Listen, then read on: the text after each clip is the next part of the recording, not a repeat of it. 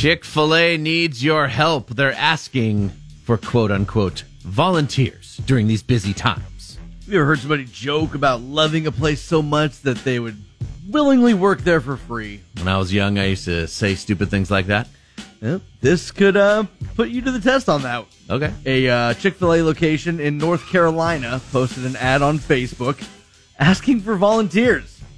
Looking for people who'd be willing to help out during their busy times.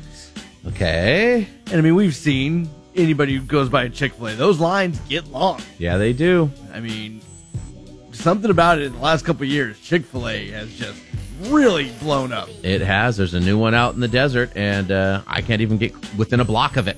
Now, the volunteers won't be paid, but instead, they would get 5 free entrees per 1 hour shift. Is that legal? Is that I don't understand the labor law thing there. Maybe North Carolina. Right. I'm not so sure if Can it would you- be necessarily legal here in California. Can to you do get that? paid in sandwiches?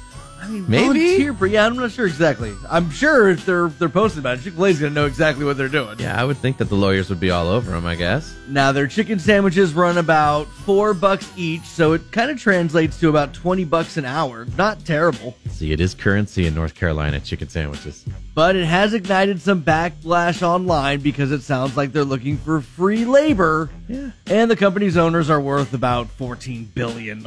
Exactly. You're a billionaire, dude. Pay this person minimum wage. The post has been deleted. Oh. And Chick-fil-A corporate hasn't commented on the whole thing since. What? What happened?